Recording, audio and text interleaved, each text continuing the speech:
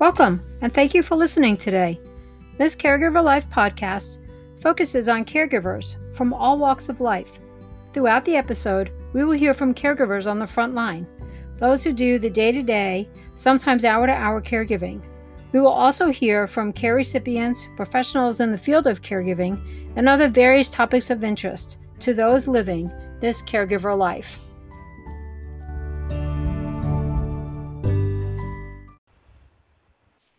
Hi, Mayor. Hi, Jen. Happy Monday. Well, happy Monday to you. So glad to be here with you, recording another episode of This Caregiver Life. Oh, me too. I'm always happy to do this Caregiver Life podcast. And now we're on video and audio. We're 21st century gals right here. Yeah, YouTube, right? YouTube. And how little did we know what an impact that would make. We've had our first episode shared on YouTube for the whole series, and we've managed to attract some new listeners and even some new guests, which I'm really excited about. I know, me too. Coming up soon, right? Coming up soon, and we're that'll be our May 6th episode. Will be our special guest, Terry Moore. So more to come on Terry joining us for the show. But even more exciting than that, we are just 50 listeners away from reaching the 2,000 mark. And that's pretty exciting, isn't it? Like, just think about it. When did we start our podcast? January 2019? Yeah, thereabouts. Yeah. Maybe, I mean, we were kind of cash at first. So that's pretty good, don't you think? That's really good growth. I'm going to look right now so we can give our listeners an accurate statement, but it's not only good, it makes me feel good that that many people want to connect about caregivers and who are caregivers, just to understand what we're going through. And that means a lot to me. It means that sharing our story is helping other people. Right, and sharing the stories of others. You know, did you see on our This Caregiver Life Facebook page the other day, I shared a YouTube video of Justin Logan. We interviewed his mom about 6 weeks ago or so, Judy Logan. Oh, yes. Judy, and she had said that she would share the link about his progress as he was rehabbing. It was a video that his brother made.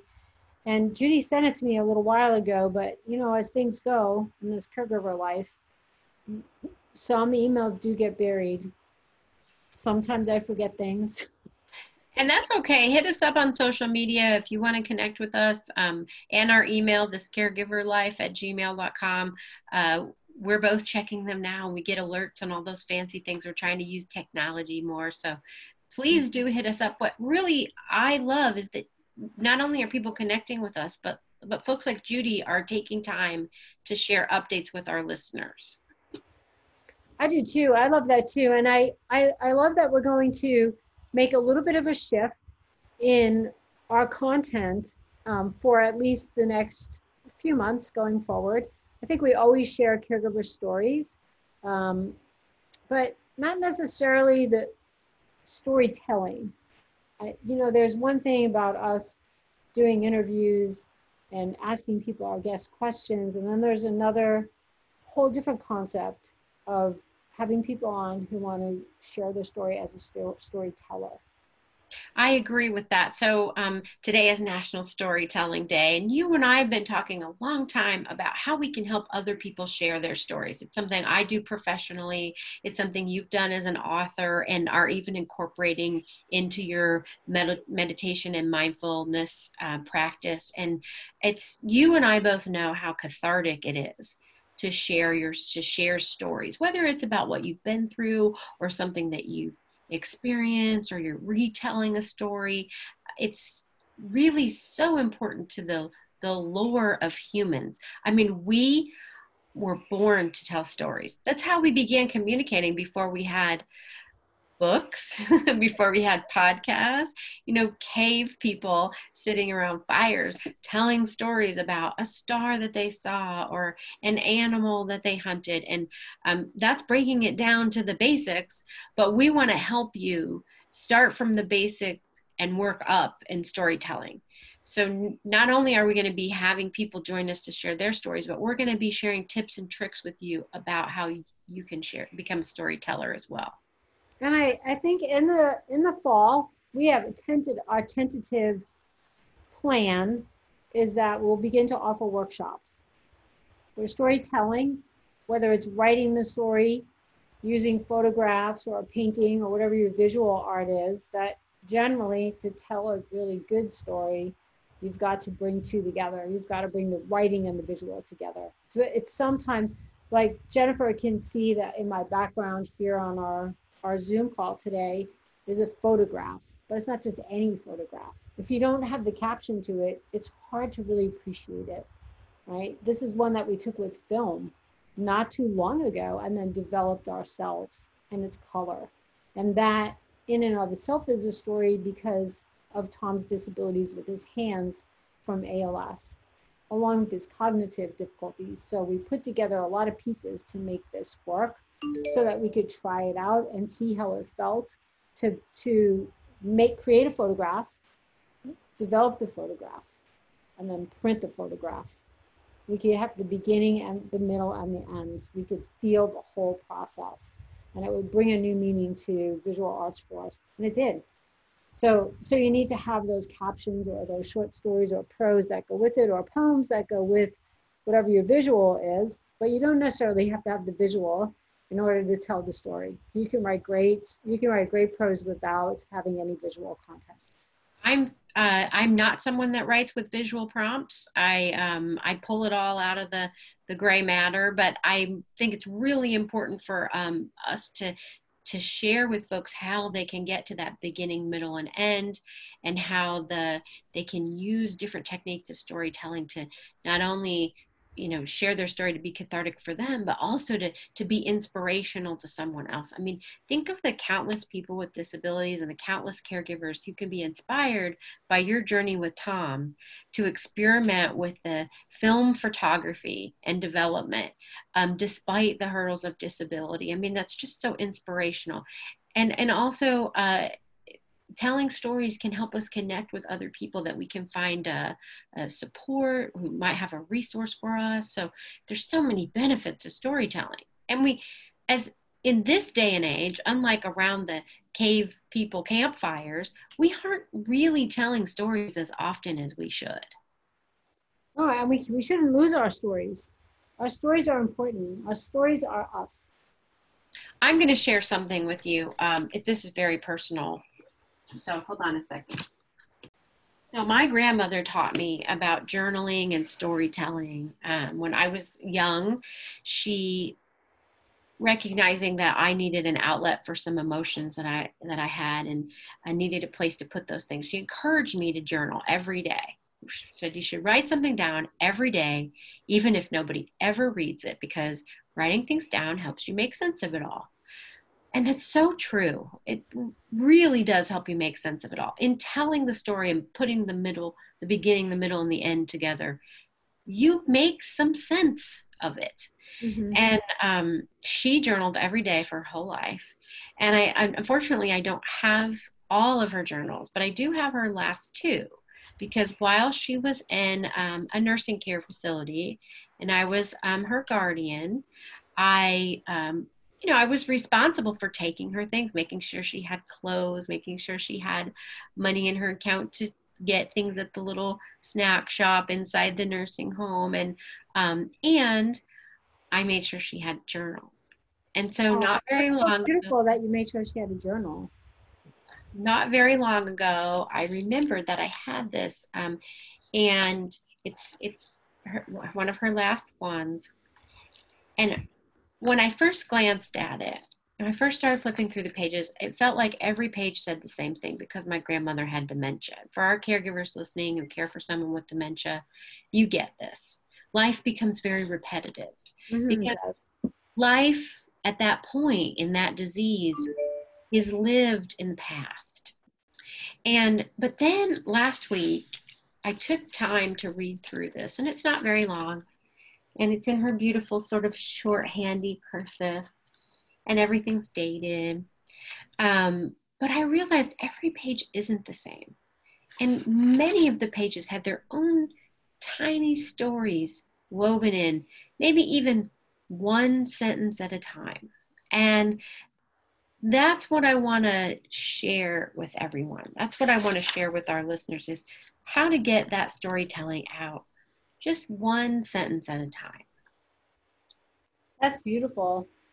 Sure. Can you share one sentence with us? Oh, yes. Here, this is an easy one. Happy days we had on our farm. Wow, that just elicits so many beautiful, beautiful images. There's so much in here about the farm that my grandparents owned and about how happy she was. And even though dementia is tough, it's a brutal disease. I'm so blessed that my grandma wrote these things down in her last days on earth so that I could be reassured that she did have some happiness, you know?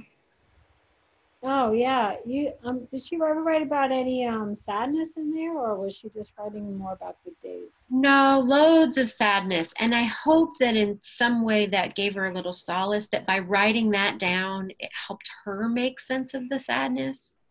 Mm-hmm. And certainly by writing it down, it helped her remember the happiness too. But I did just want to share that. There were some beautiful things said about me in here too. And I was really down last week and I needed to read those. So I'm so hopeful that we get our audience to a place where maybe they're journaling and maybe nobody will ever read it. But if it helps them make sense of it, that's our goal. I'm telling you a story. My grandma, she wrote poems. So Mm, these are her poems in, which you can't see. I can see that now. Yes. Yes, that's in her writing, and then the rest of them, I think my aunt typed them up, but she wrote things like here's one called Paradise, one called Why, Questions and Answers, Dear Ann Landers, remember Ann Landers? Cheers, Memory Lane. So I think she wove in her sadness in her poems, and then she has some that are really very joyful. She wrote about her grandchildren and her children. At the beginning of Memory Lane, the first line is Lonesome Street and Lonely Road. So you know where that was going for her. And she wrote all the time. So she wrote these poems all the time. I'm so glad that I have them. And I think that is so important that we share our stories. If we don't share our stories, they stay inside of us, kind of really bottled up. And we can live a tough life without sharing our stories. We can live a good life without telling our stories as well. But we help other people when we tell our stories.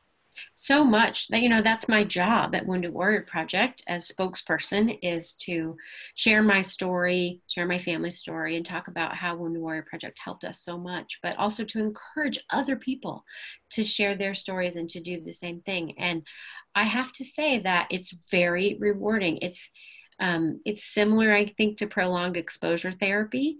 It hasn't desensitized me to my story.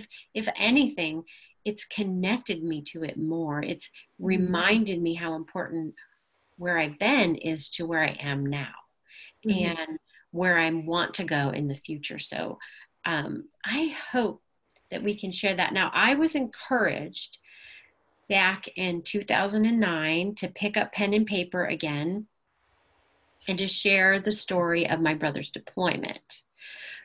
Which was 1 year long to Mosul, Iraq, with the Deuce-Boar Striker Combat Brigade, where he was wounded. And I was encouraged by my good friend Patty Donahue, who was the mother of the medic in my brother's unit. And Patty and I met on Saturdays for about 6 months, and we created a book called Friends for Life, Strangers Brought Together by the War in Iraq. And the beautiful thing about that book is we used our instant messages with her son and my brother while they were in war. But that was just the skeleton. And then we wrote our stories. We told stories around those conversations to finish out the book. And by the time we were done, it really kind of helped us make sense of of the deployment, at least how the deployment had impacted us, and got me going into the next chapter where I stopped looking back at the deployment and I started looking forward at the recovery and the rebuilding of my family. Now, you did something similar. You wrote a book right about the same time. I wrote Letters Home in right after Sean's first deployment. So his deployment was in the invasion with the 3rd Infantry Division out of Fort Stewart, and he was with what was called Task Force 164. I think they combined armor and infantry, which hadn't been done before, through the drive up to Baghdad. And he wrote letters home from basic training, and then he wrote letters home from the war front. And I wrote the book. I published that book in 2004, so I wrote that fast. I wrote it in 6 months. Yeah. I just wanted to get it out of my head and put it on paper.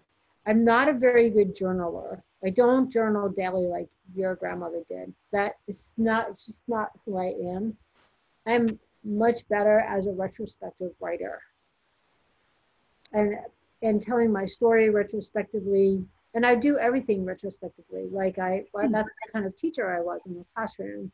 I was very reflective, as opposed to taking the time and, maybe writing about my day. When I was teaching, I would think about what my day was, what went well, what didn't go well, how to go forward. That's my DNA structure. So journaling is a little laborious for me to do. So when I wrote this, I used his letters as an outline. I'm not a great outliner, but I did use his letters as an outline because they were basically the structure of the story, right? So what were we doing? That's what I wanted people to know when I wrote Letters Home. How does war affect the families at home?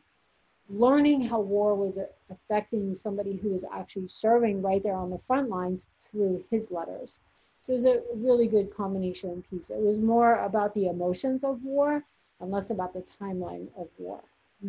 I think that was what Patty and I were, our goal for Friends for Life was the same. We wanted to give people a window look into a brief moment in time that will never exist again and share the family experience. And I don't think reading it 15 years later, or in your case 17 years later, I don't think that it changes the impact of it. No, I loved what one of the pieces that somebody wrote, like a little review on the back of the book for me, was Ron Martz.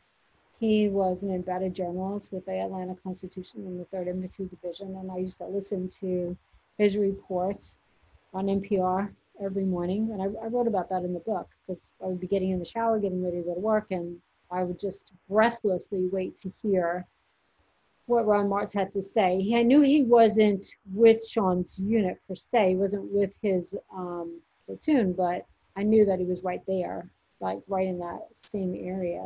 And you could hear the gunfire in the background with Ron Martz's reports. And I asked him if he would read the copy of the book before I published it. If he could give me a review, that would be great. And what he said was, this could be any war at any time in history.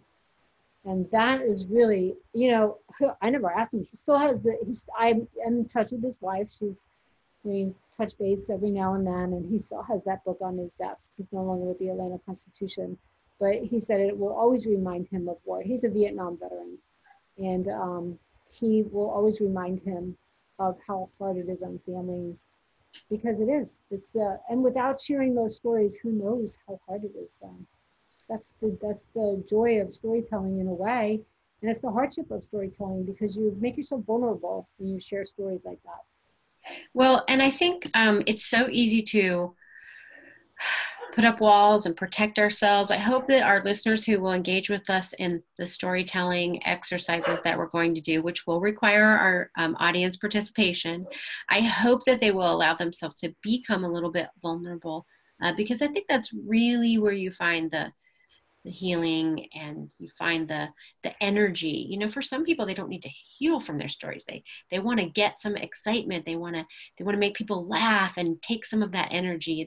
There's so many ways that you can use the craft of storytelling to enrich your own life and enrich the lives of others. So I think that's our goal here. Everybody isn't going to write about war. Some people are going to, you know, write about their kids crashing their Zoom calls with their boss's boss, or, you know, I don't know what our listeners are gonna talk about, but certainly we're going to start with some people close to us.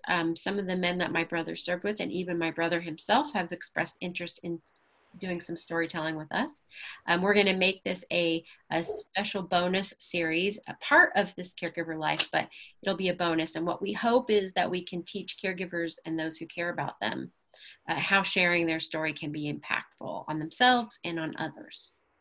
So what I hear you saying is that the storytelling does not need to be about your caregiving journey. If I wanted to come on and tell the story about how when I was 45 years old, I decided to become a high school teacher after having been in management and administrative roles in a hospital, true story, I could do that. And it has nothing to do with being a caregiver. And I was a caregiver then, but it had nothing to do with being a caregiver. It was just this crazy decision that I made at 45 years old. Yeah. And there's a story to it. We just wanted the first day itself could be a podcast. Its own podcast. Yeah, no, exactly. We just want to share we told you at the beginning of this season it was going to be all about strategies and tools, and storytelling is a big strategy and tool that anybody can implement in their life, in their work life, in their personal life. And we want to help you incorporate storytelling into yours. And so I'm really excited about this. Teaching other people how to tell their stories is something I'm passionate about. I'm actually teaching a workshop on Wednesday called The Art of Speaking, and I absolutely can't wait. And then next week, I'm teaching a workshop on how you can become an advocate for yourself. So how you can be effective at speaking to your medical providers and maximizing your time with your practitioners, and getting the most out of your personal care plan. So I'm really excited about that. We will be bringing that to our listeners as well, because we know that will benefit caregivers. Mm-hmm. Yep. I agree. And I love that you're doing those seminars. I think that's pretty exciting for you to do that. And that experience alone you'll bring to the podcast when we have some guests on that want to share some stories. So excited. And we're I'm just excited that we've come together during this time of uncertainty. Well, I mean, we're now almost into May. We've been talking about the COVID crisis since early March, and you and I have been connecting with a lot of caregivers and a lot of people who support caregivers about what do they need, where are they struggling, how can they be supported, and finding ways to support yourself really is the key to getting through any time of uncertainty. Finding ways to connect and knowing that you have those tools and strategies can make all the difference in your outlook and how you get through something. So I'm excited about this, Mir. Oh, I am too. And I started I have an album on my Facebook page, my personal Facebook page that's public. I made the album public on purpose so that it could be followed by people who look up hashtag COVID-19 and they can find what people are talking about. It's a really mundane album. It's sheltering in place. It's staying home. And I haven't been able to go out and do the kind of photography that I like to do, but I found ways of photographing how we are doing this from our home base. And that is part of my storytelling, little captions that go along with that. And it's nothing dramatic. We're not saving people's lives. We're not in the mix of the healthcare. I have a vulnerable person that I take care of. So we're just doing our little tiny, teeny part in all of this by staying here where we are and documenting the mundaneness of it all. Hopefully some of the photos are interesting, but that's part of storytelling. Because storytelling has its ups and downs as you tell a story, right? You have to get down sometimes into the weeds with the details, and then you come back up again. I'm so excited for people to connect with us now. We'll put a link to that photo album in the show notes for today, but we also want you to connect with us on all our social media. So we're at This Caregiver Life on Facebook and Instagram. And if you want to tweet us, just at This Caregiver, because we're keeping it real and short there. And then if you're want to connect with us about storytelling, or you want to be a guest, or you have ideas for the show, just email us, thiscaregiverlife@gmail.com. Sounds good. Till the next time. Till the next time, Mayor.